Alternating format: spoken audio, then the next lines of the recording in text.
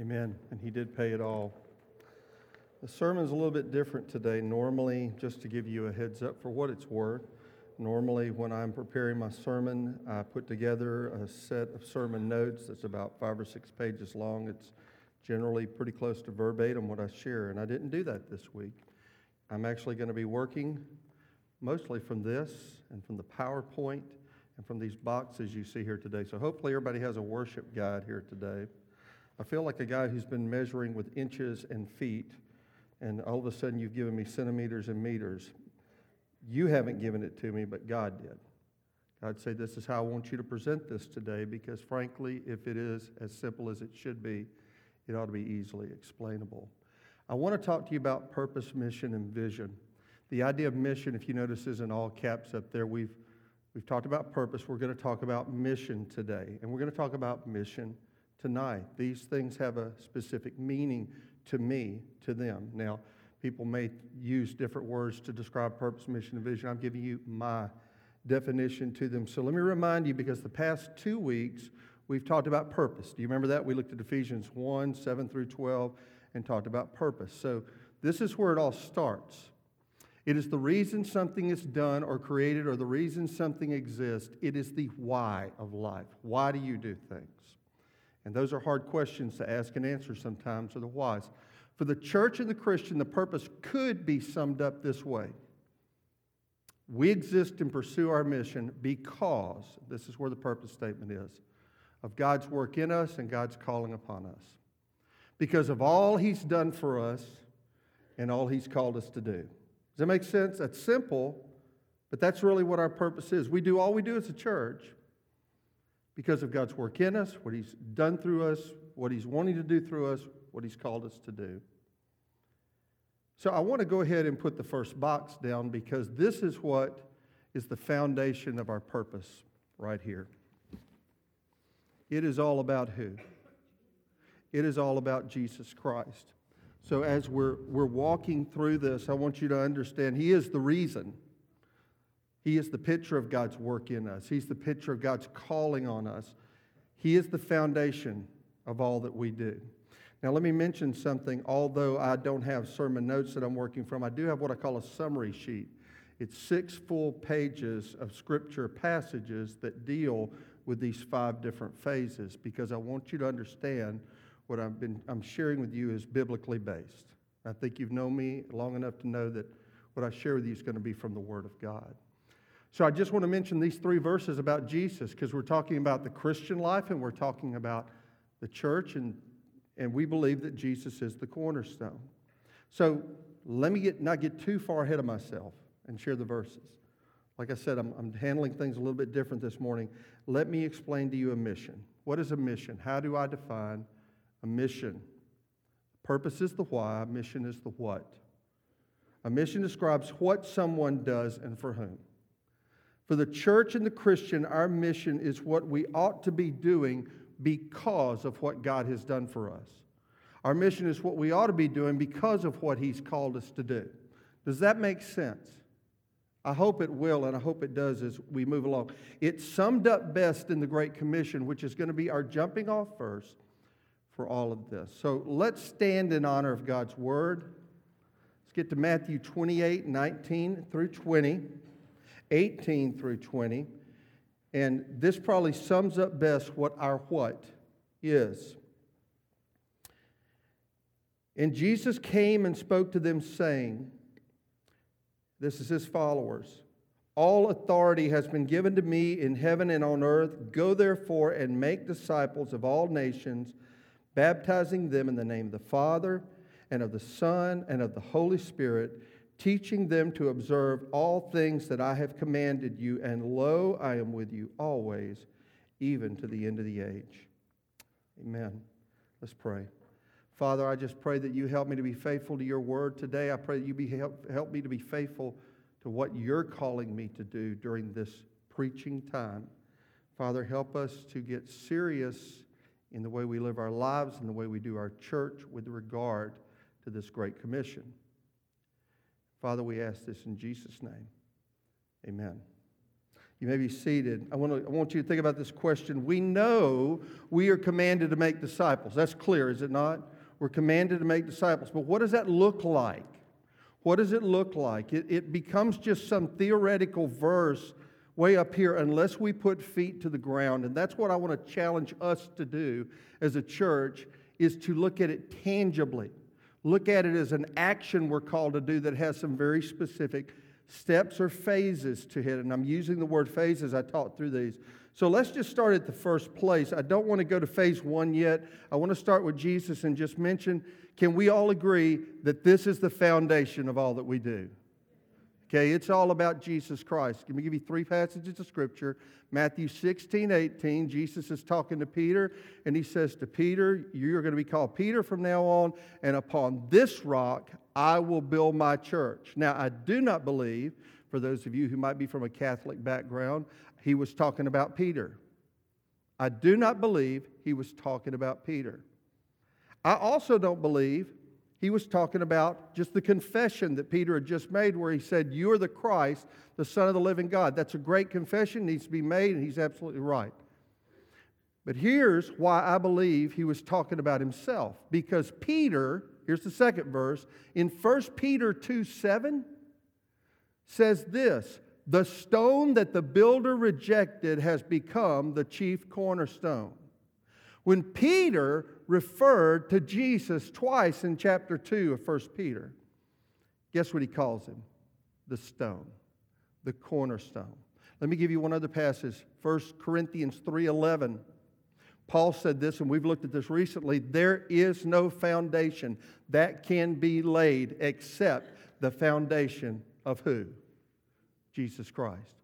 So everything starts here. Everything is built here. And understand as I talk about this, I believe there's very little separation between the individual Christian life and how they build their life up and how the church needs to build its corporate life up. I believe we learn from both. So as you're thinking about this, no matter what church you're a part of or what the church decides to do, these are true for you as an individual. It all starts with Jesus. But let me give you the next step because you know where I'm going with this, hopefully. Phase one, I'm going to use the word phase, is to connect to God. Amen? It's connect to God. That's why Jesus came, so that we could be connected to God. And here's why. Because God loves you and has a wonderful plan for your life. He has a wonderful purpose for your life. He has a wonderful mission for your life. He has a vision for His people, the church. But our problem is a thing called sin. And that sin separates us from God. But God, because He loves us, and all of us have sinned and fallen short of God's plan and God's purpose for our life. But God, knowing we were sinners and we could do nothing about connecting to God, did the connecting job for us by sending His Son, Jesus Christ, to die for us and shed His blood for us, that whosoever will may come. John 3:16, for God so loved the world that He gave His only begotten Son, that whosoever would believe in Him would not perish, but have everlasting life. John 1 says that Jesus Christ came so that we might, by believing in Him, have the right to become the children of God. So God's taken the initiative in this and He's revealed Himself to us. He's revealed Himself to you. So, but just His revelation to you of His creation and His Son Jesus Christ and Christ's death on the cross and the good news of the gospel, which is Jesus Christ is Lord of all, and if you will trust in Him, you will have eternal life, is not just enough to know that, you have to trust in Him. So there's this connecting that has to go on, this believing, this trusting that you need to do. And it's not just believing that He exists. It's as if we went down to Hobby Airport and I think all of us believe airplanes exist. Can you raise your hand if you believe airplanes exist? Making sure, okay, but there's a difference between believing an airplane exists and getting on an airplane. It's a difference. Believing in Jesus Christ is not just believing He exists. Believing in Jesus Christ is putting your life in His hands. You only are able to do so through what He's already done for you. He's made the way for you. He's the only way to eternal life. John 17:3. This is eternal life, that they may know you, the only true God, and Jesus Christ, whom you have sent. See, eternal life is not about getting a nice little patch of land up in heaven where you can build your own home and do your own thing, and hopefully God won't bother me because everything will be cool. Heaven is about God and you in relationship with one another. That's what heaven's about. It's about God being eternally connected to you. Now, let me speak to those of you who are connected to God. By the way, you know what? Let me tell you this. If you're not connected to God today, you can get connected to God today. Because it is an open offer at all times to whoever might come. Well, I don't have all my questions answered. Well, you'll never have all your questions answered. I mean, who do you think you are, God? I mean, you don't see things like He does. His ways are higher than your ways. His thoughts are higher than your thoughts. Now, there's a lot of great answers to many questions that people think are difficult questions, but really the question is, do you want to connect to God on His terms or not? Well, I'm going to do it my way. Well, God doesn't give you the option. It doesn't work that way. We come to God by His terms, and His terms are faith in Jesus Christ. And those are extremely reasonable. Amen? So you're going to get connected to God, and believer, you're going to stay connected. You're going to stay connected. How are you going to do that? Well, you're going to get in the Word of God. Amen? You're going to get in the Word of God. You're going to stay in the Word of God. You're going to fill yourself with the Word of God. It's going to help you deal with those things. And this is what this is about. This is why the Word is there. The Word is never an end in itself. It is a means to a deeper relationship with God. You get on your knees in prayer. You spend time in prayer. You know what? If the church today and if the Christian today spend as much time in prayer as it spends on Facebook, imagine what America would be like. I'm just saying. You spend time in prayer. You deal with sin because when you come into the presence of God and you get in His Word and the light of His Word is exposed in your life, you begin to see the sin in your life. So you deal with that. If we walk in the light, as He is in the light, we have fellowship with one another, and we'll get to that in just a second, but getting in the light of God's Word. So you do those things. You walk obediently. You do what He tells you to do. If God has told you to do something and you don't do it, it will affect the connection. You still have it, but it will affect the connection. Now, this is phase one. This has got to be in place before you move on. You can't skip to 2, 3, and 4. This is a process in the Christian life. And the reason I have these not as steps, you remember the first time I preached this, what did I use? We used the steps. I wanted to move away from the steps because it left the impression that you're moving from one to the other. No, you're building one on top of the other. Y'all with me on that? You never lose this. You're going to be eternally affected by Jesus Christ and your connection to God through Him. You're going to have that sustained, that's going to deepen, and this grows in levels of commitment. So time is moving. Let's get to phase 2. Phase 1 is connecting to God through Jesus Christ, through His Holy Spirit, being filled with the Spirit. This is about that vertical connection. Everybody with me on that? But then we move to phase 2, which is connecting to other believers. Now, there is a sense you connect to your neighbor and others like that, but this is really in Scripture about connecting to other believers. Now, the summary sheet that I put together, I think I mentioned it earlier, that talks about the 4 phases of discipleship. When you go through the one another's, and I've spoken about this before, it's right here, the summary sheet right here, if you don't know where I'm pointing. And I've got about 40 copies. If you want one, take one. There's a couple you're welcome to.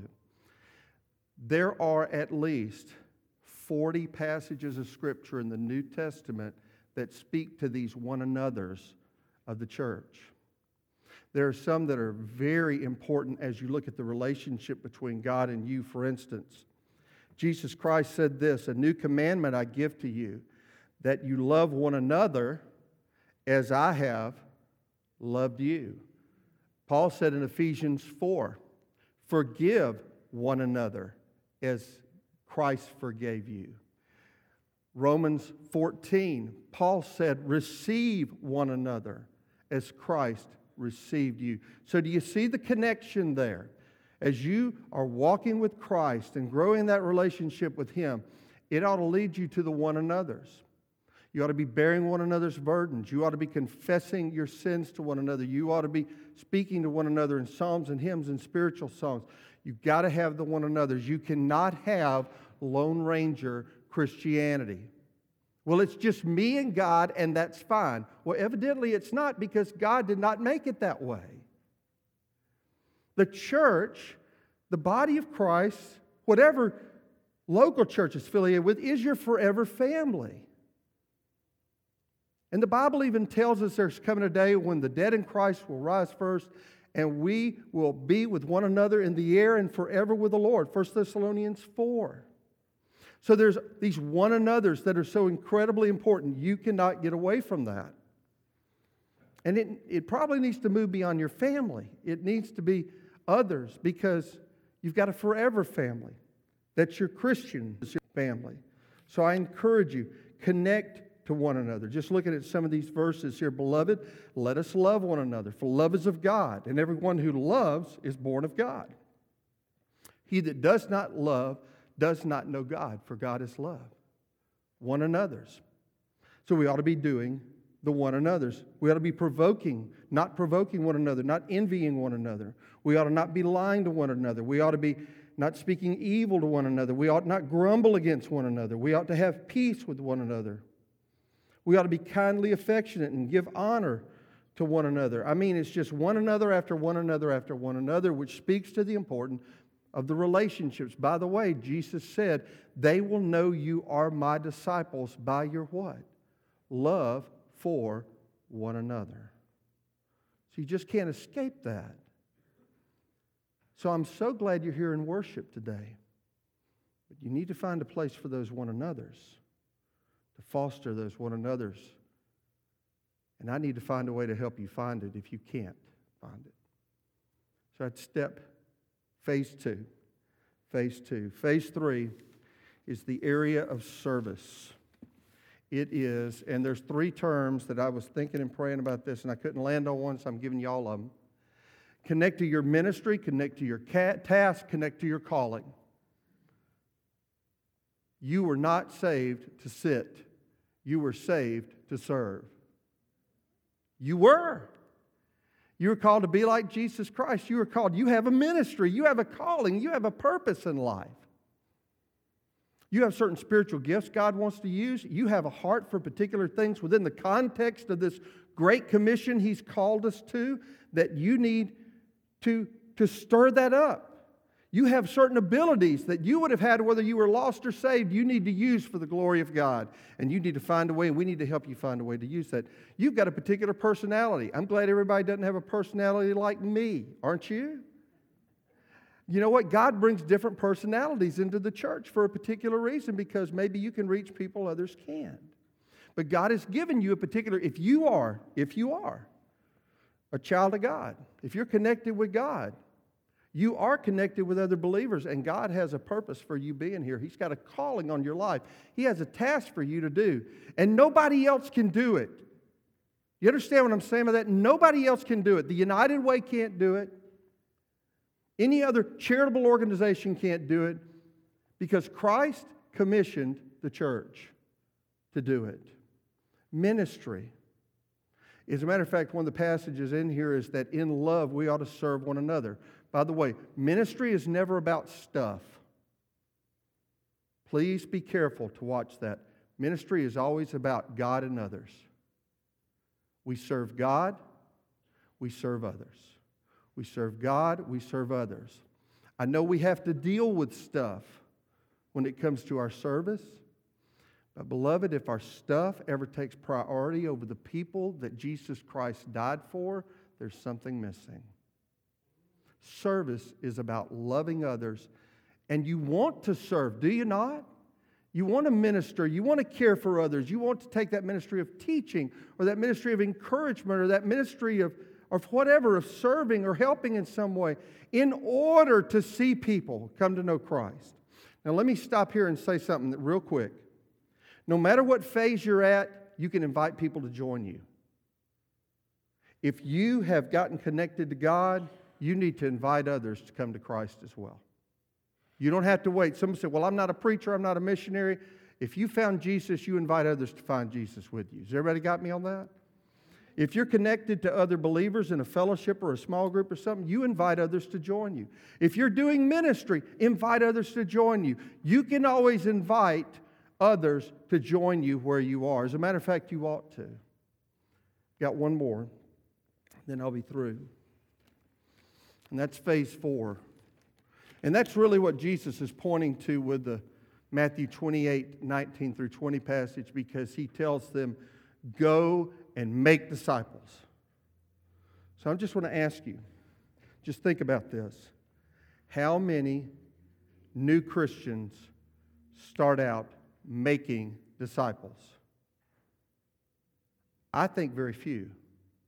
Now, there is some sense they can do that. For instance, if they've come to know Jesus and they're connected to God, hey, they can invite people to Jesus, can't they?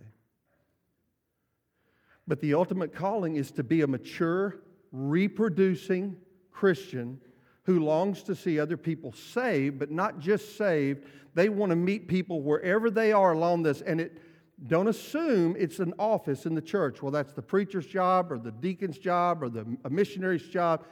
Beloved, don't ever think that God can't mature you to the point of making you a disciple maker, because He can, and it doesn't matter who you are.